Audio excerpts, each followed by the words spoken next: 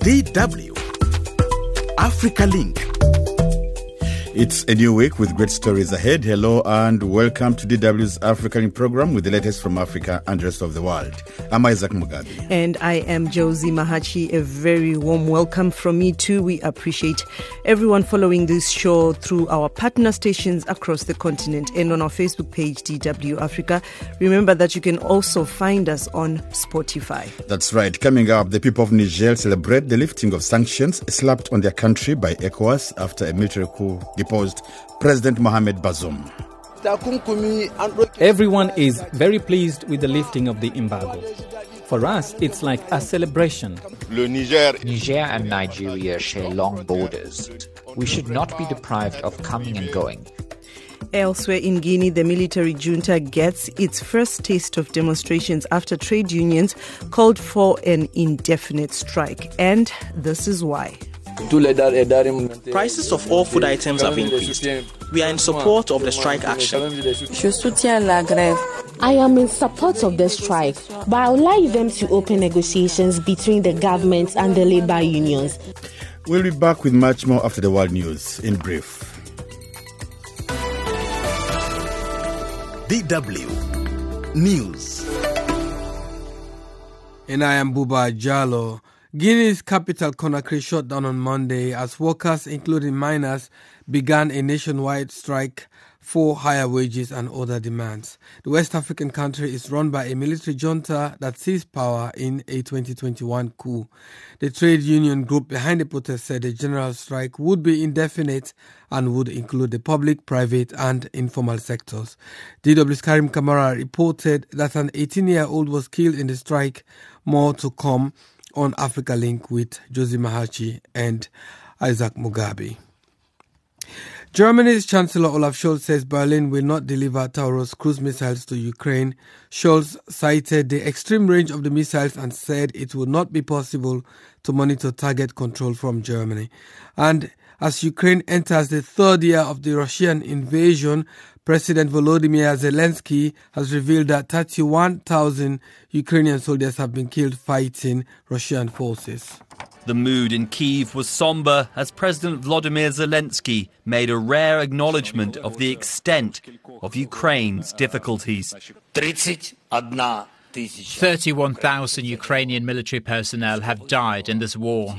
31,000 Ukrainians, which hurts us a lot.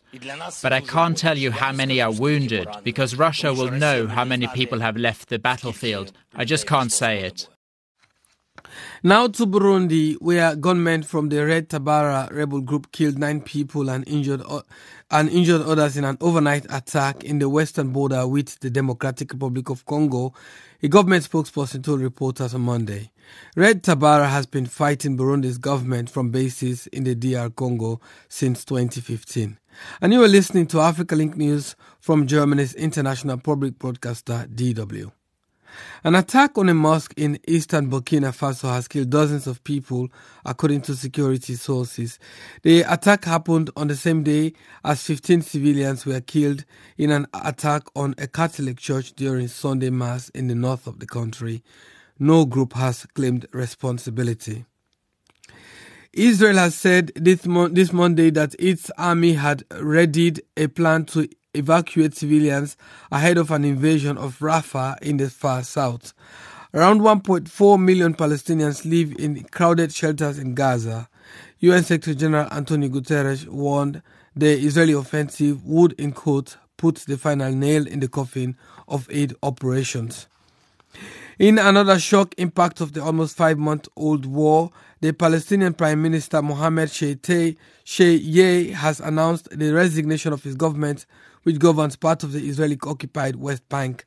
Journalist Hazam Balusha has more. Well, it's not clear yet, but we can say that there are two parties. The U.S. pressure to reform the Palestinian Authority. It could be this is one of the moves. On Thursday would be talks in Moscow between the Palestinian factions, especially between Hamas and Fatah, under the sponsorship of the Russian government. A U.S. military man who set himself on fire outside the Israeli embassy in Washington, D.C. in protest at the war in Gaza has died of his injuries. An active member of the U.S. Air Force, the man live-streamed the event, saying he would, in quotes, no longer be complicit in genocide. And finally, Jurgen Klopp looks determined to leave Liverpool on a high note, having collected his 8th trophy with the Merseyside club on Sunday, beating Chelsea 1-0 to win the English League Cup. He's targeting another 3 before he walks away. The Premier League, the FA Cup and Europa League are still within reach in what could be a glorious finale for the German. That's all for now, and if you would like to get more news from us, go to our webpage dw.com or Facebook DW Africa. My name is Boba Jallo. And you are still listening to DW's AfricaLink program, coming to you live from our studios here in Bonn, Germany. Once again, I'm Isaac Mugabi. And I'm your host, Chozi Mahachi. Many thanks to all of you who are tuned in through all our partner stations across the continent and on our Facebook page, DW Africa.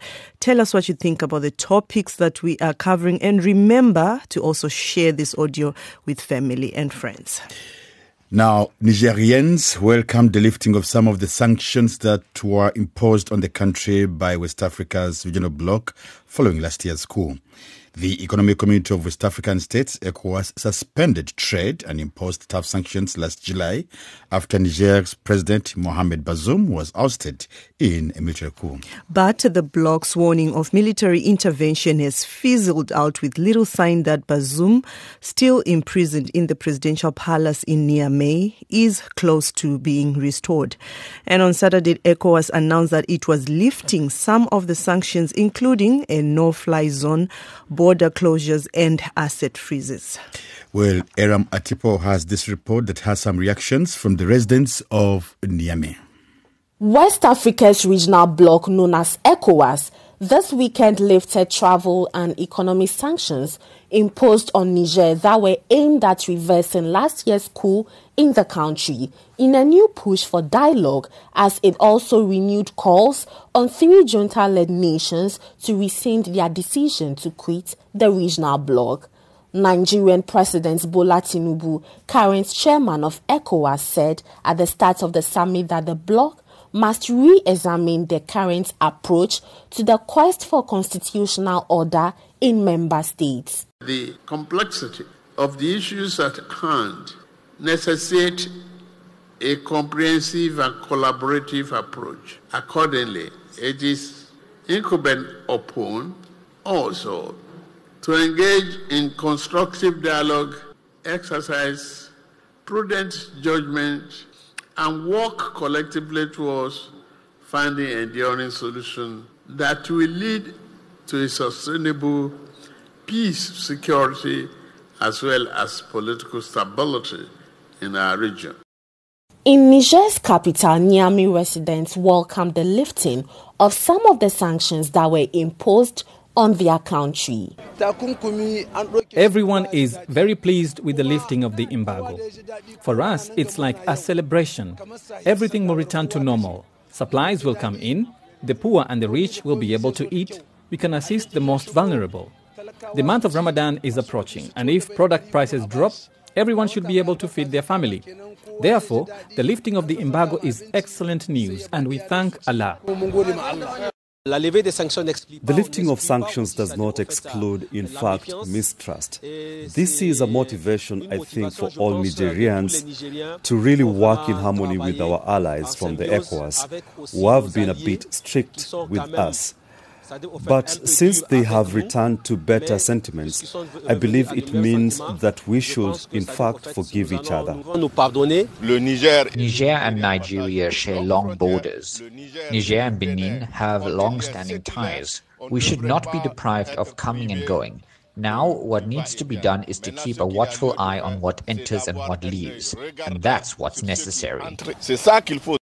None of the conditions earlier announced by ECOWAS for the lifting of the sanctions have been met, including its request for Niger's deposed president to be released from custody, as well as a short timeline for the junta in Niger to return power to civilians.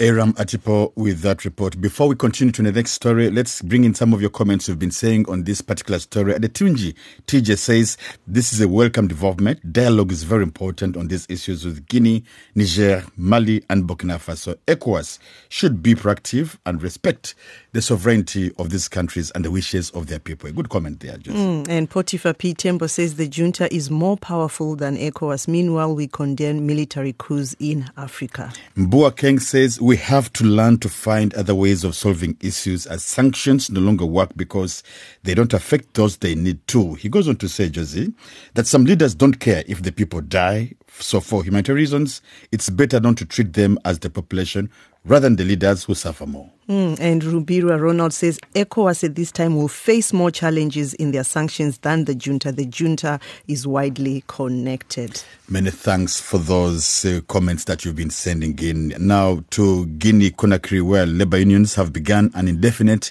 national strike action today. Offices, schools and other public places remain closed across the country throughout the day. The unions are demanding better living conditions for Guineans and reduction in prices of basic food items, among others. Now, the strike action is happening at a time when Guinea is without a government. Junta leader Mamadi Doumbouya last week dissolved the entire cabinet, accusing the outgoing government of inaction to meet the expectations of Guineans after more than 2 of governance. Karim Kamara, our correspondent, has more on this story. Offices, schools, shops and filling stations remain closed throughout the day in Conakry and in the interior of the country. In government-owned hospitals, only minimum services are taking place to attend to patients. Only few commercial vehicles are plying the roads in some areas of Conakry. Armed police and gendarmes could be seen patrolling the streets of Conakry on board their vehicles, while others are stationed in strategic areas around the city. Intermittent gunfire could be heard in some part of Conakry as security forces were trying to disperse angry youth. Khalid Jallo, a civil society activist, says the strike action is a result of bad governance and the refusal by the authorities to care for Guineans. The people are suffering today. Food prices have skyrocketed, and besides that, there are restrictions on freedoms. Recently, there have been internet restrictions, jamming of radio frequencies, and the arrest of prominent journalists. This strike today, honestly, is due to the multiple violations of human rights by the authorities. The labor unions are demanding free access to internet, a reduction in prices of basic food items such as rice, which is the staple food in Guinea, and the immediate and conditional release of the jailed journalist Sheku Jamal Pendesa. Pendesa was arrested after he called for the lifting of restrictions on the internet and denounced the persecution of journalists by the junta. On the streets of Conakry early this morning, this is how people reacted to the sit-down strike action. Prices of all food items have increased. We are in support of the strike action. Truly today in Guinea, nothing works. Therefore, we support the labor unions. We have had enough. There is no internet, even within the country. The telephone lines are jammed, and the price of rice has skyrocketed. And for those reasons, we are fully behind the unionists. I am in support of the strike, but I would like them to open negotiations between the government and the labor unions.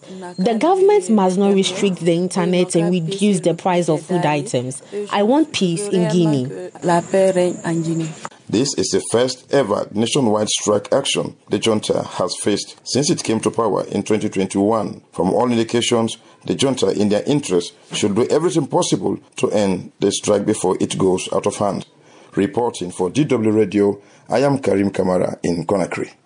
Thanks a lot, Karim. Now, straight to some comments you see there live on our Facebook page, DW Africa. Lambert Kevin says this strike by Guineans is a sign that the Western world is still 100% bossing Africa. Well, not so right there, Kevin Lambert, because even here in Germany, Lufthansa airline is planning to strike, and that's why trade unions are really negotiating the wages. And by the way, even transport companies here will be striking on 29th and the 1st of March. So, Kevin, it's not a thing of Africa, but also elsewhere. It happens. Remember, this is DW's AfricaLink. Stay tuned.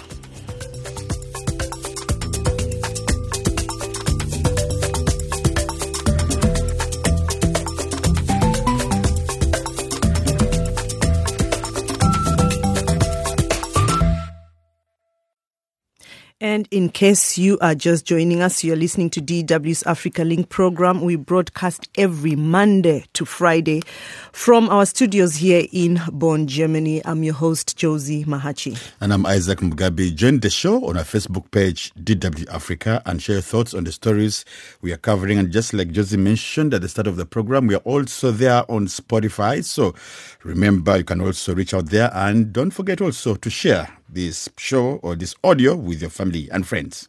Now, still to come on the second part of the show, Nigeria Labour Congress, NLC, and its affiliate unions insist on its protest despite the alleged threat of disruption. We are going on a peaceful protest tomorrow and the day after tomorrow. No one can compel us to change that decision. We do not constitute a threat in any form. It's about protests and more protests. Well, a little later on the program, there's something interesting that will come up on women's football transfer. But let's kick off this part of the show in South Africa. The election mode is now in full swing in the Rainbow Nation ahead of the national elections set for the 29th of May this year. Over 350 political parties will battle it out to elect the country's president and 400 members of parliament. 350 political parties. Now, the election takes place at a time when South Africa is facing many challenges, including unemployment, power cuts, water shortages, crime, and influx of African migrants. Parties are taking no chances going around the country to sell their programs to the electorate. From Johannesburg, our correspondent Tuso Kumalo looks at what the front-runners of this election are offering in their recently launched election manifestos. The EFF was the first to launch its manifesto on the 10th of February at the Moses Mabhida Stadium in the ANC stronghold of KwaZulu-Natal province.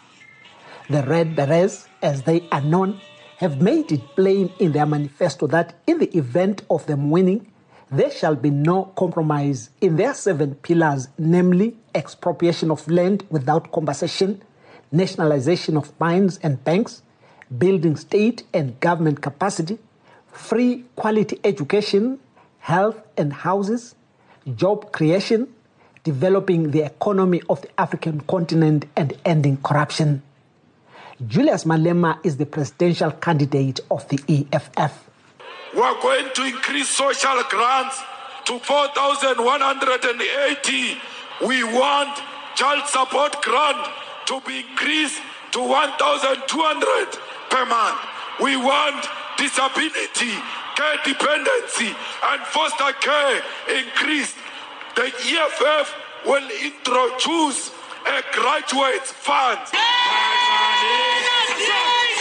The Democratic Alliance launched its manifesto on the 17th of February in front of President Cyril Ramaphosa's Union Buildings offices in Pretoria.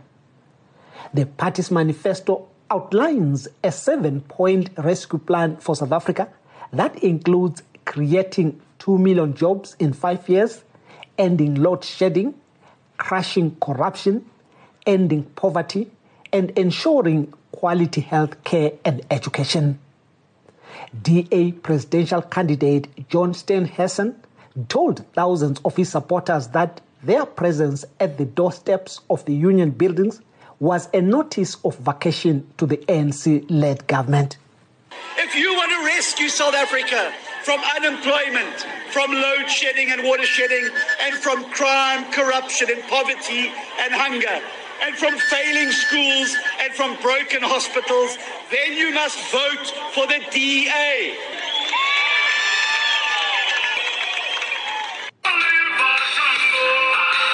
The ruling ANC did not accept to be outdone when it launched its manifesto last Saturday on the 24th of February. The party's key offers in the manifesto include transforming the economy, advancing social transformation, building safe communities, fighting corruption, and building a better world exactly as offered in 2019.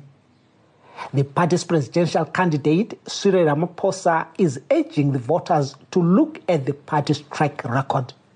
The rate of poverty, it has come down. The number of people in employment has more than doubled from 8 million to 16.7 million today. We celebrate 30 years of better education and health care for all. Smaller parties are also launching their manifestos. All of them are proposing a variety of ways of dealing with South Africa's immigration crisis. But not all voters are impressed by what the major parties are offering. Many say these are songs they've heard repeatedly every 5 years, but their lives remain the same. Thank you so much to Sokomalo for that report. And we will be giving you a lot of updates on that much anticipated election coming up in South Africa. Now, Nigeria for long had been under international pressure to end fuel subsidies that allowed its citizens to pay some of the cheapest petrol prices in the world. But an economic crisis triggered after President Bola Ahmed Tinubu removed them in May 2023 on his first day in office. Well, the move was part of the president's attempt to improve the economy and included ending a currency peg maintained by the former central bank governor. It's been 9 months after the subsidies were cut. Many are questioning the decision of abruptly eliminating them without a crucial plan and how Tinubu's government has implemented its post-subsidy strategy. Now, the Nigeria Labour Congress, NLC, has announced a 2-day national protest slated for February 27th, that's tomorrow, and the day after on the 28th, unless the government fulfills its agreements. The proposed protest is not merely a reaction to the subsidy removal, but a manifestation of the public's growing anger with the government's handling of economic policies. With the NLC threatening an indefinite strike, like you mentioned, should their demands remain unaddressed, we hear from the Nigeria Labour Congress spokesperson, Benson Opa. We are going on a peaceful protest tomorrow and the day after tomorrow. No one can compel us to change that decision. We do not constitute a threat in any form to our sovereignty or security. Thank you. So we spoke to the spokesperson just a few minutes before we came to the studio. So the government has not yet said anything. We keep track on that story. That is the spokesperson for the Nigeria Labour Congress, Benson Opa. Now, according to experts, Nigerians are experiencing the worst economic crisis in more than 2 decades. Fuel prices have since tripled in Nigeria, leading to increased costs of food and transport. The Naira currency has sunk to record lows almost weekly and has lost about 70% of its value to the dollar since the currency peg ended last year. Well, Josie, thank you so much. You've brought everyone to speed about what is happening in Nigeria economy-wise, the crisis, the subsidies and all that. But as usual, always go down to Delve more and find out from Nigerians what they think about the situation. Will they protest or not? Let's listen to what some had to say. The truth of the matter is that the hardship on the land is very, very alarming. The masses of Nigerians are suffering and the federal governments are not doing the needful. So me personally, I support the strike and I also participate in any protest. I also join to protest. The DSS and other security agencies, I think their threats won't stop Nigerians to come outside and participate. The cost of living now is very, very high. The federal governments are not willing to do anything. They kept a lot of promises and all the promises they kept, they have not fulfilled anyone. Well, I think it's a welcome idea for us to go on strike. At least that will make the government and the people to sit and have a round table discussion to a better life for every citizen, as the case may be. But as far as there's hike in fuel, it's equivalent to every single item you go to purchase in the market. So I think it covers everything. They deserve to go on strike, sir, because the suffering is too much. This is not what they bargained for. They bargained for a better government. Even though the mandate was stolen, they were now hoping that this same government will make things better for the people. But unfortunately, it's going the other way around. And they are now out. They are planning to come out to protest against this hardship, which is their civic rights. The cost of living has increased desperately and it's terrible. People are complaining. Personally, I buy my hypertension medication. A sachet 6,001. Now it's 9,001. The masses can't even afford it. People are even dying. It's terrible. Foodstuff has skyrocketed. Pure water, ordinary pure water bag, 300, is now 600. Those that were even affording it before, they can't afford it again. So we just pray that the Lord comes in to help us, because as it is now, we need a miracle. The rich are even crying now. And if the rich are crying, what would the poor do? Wow. Wow. Strong reactions from ordinary Nigerians there. You know, Josie, I've read a book called When the Rich Cry. Then really, like she says, what about the poor? That's the question. Well, tell us what you think about what's going on in Nigeria or even in your country by going to our Facebook page, DW Africa. Who knows? A little later, we can always come back to those comments in our next program, Josie. Absolutely. Now we move ahead with the show. Remember, this is AfricaLink and we give you only the best. Now on today's AfricaLink Showbiz, where we update you on the happenings in the entertainment and sport. Isaac? Yes, it was a packed weekend, and to give us more on what happened without taking much time, who did what over the weekend? He is DW's George Okaji. We begin today's showbiz in Germany's capital, Berlin. This year's edition of the prestigious Berlin International Film Festival, Europe's first major film festival of the year, better known as the Berlinale, came to an end on Saturday with various sought-after prizes being distributed among the winners of the festival's main categories. The Golden Bear, which is the highest prize awarded at the Berlinale, went to Dahomey, a documentary by French-Senegalese director Mati Diop. Also shed light on the social-political power of cinema highlighted by Russell and Watson. Dahomey tells the story of a group of Beninese university students who debate over how to approach the return of 26 royal treasures of the Kingdom of Dahomey in modern-day Benin from Paris, where they were taken by plundering French colonial troops in 1982. Now to some Afrobeats gist. The lady who left her boyfriend to dance with Nigerian singer Omale has apologized to her boyfriend after she made headlines following the cozy dance moves she pulled with the singer. While at his concert, Omale spotted the lady and called her to the stage. The lady left her boyfriend in the crowd and joined the singer on stage. The two started dancing together before the curtains were closed, showing only footage of the two getting cozy.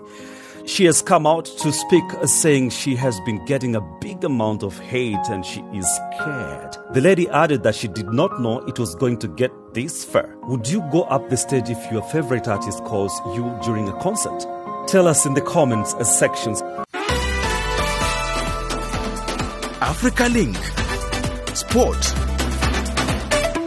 And now to some sport updates. We look at how women's football is booming. Transfer records are tumbling in women's football, with spending up a massive 165%. But how can the sport juggle growth and financial sustainability? DW's Danya Barcelona gives us more details. Women's football is exploding, and it's growing faster than ever. In the last 18 months, the transfer record has been broken 3 times. Kira Walsh went to Barcelona for $400,000. Chelsea bought Myra Ramirez for $450,000 in January 2024. And a month later, BFC dished out more than $700,000 for Zambian Rachel Kundananji. Spending in the January transfer window hit almost €2 million. That's a 165% increase from the previous year. That rapid rise shows how clubs are taking the women's game more seriously. Until 2020, the record transfer fee remained untouched for 18 years. Huge crowds at tournaments like the 2023 World Cup are having a knock-on effect. Arsenal women are averaging more than 30,000 fans per game. That's higher than 9 men's Premier League clubs. This has all led to increased sponsorship, broadcast money, and matchday revenue, which is great on the surface, but questions have been raised about sustainability. Experts believe that lessons should be learned from the men's game, which is riddled with debt and has a massive gap between rich and poor clubs. While transfer fees rise in the women's game, there are calls for more investment at a grassroots level, with many smaller clubs struggling to survive. Can football find a balance between growth and financial sustainability? That million-dollar question ending the report by Danya. It's back to you, Josie Mahachi and Isaac Mugabe. Thank you so much, George Okachi, for that very detailed showbiz and sports. Unfortunately, this is all we had time for today. We have to love and leave you. Until tomorrow, my name is Josie Mahachi. And I'm Isaac Mugabi. Catch you tomorrow, same time, same place. Bye for now.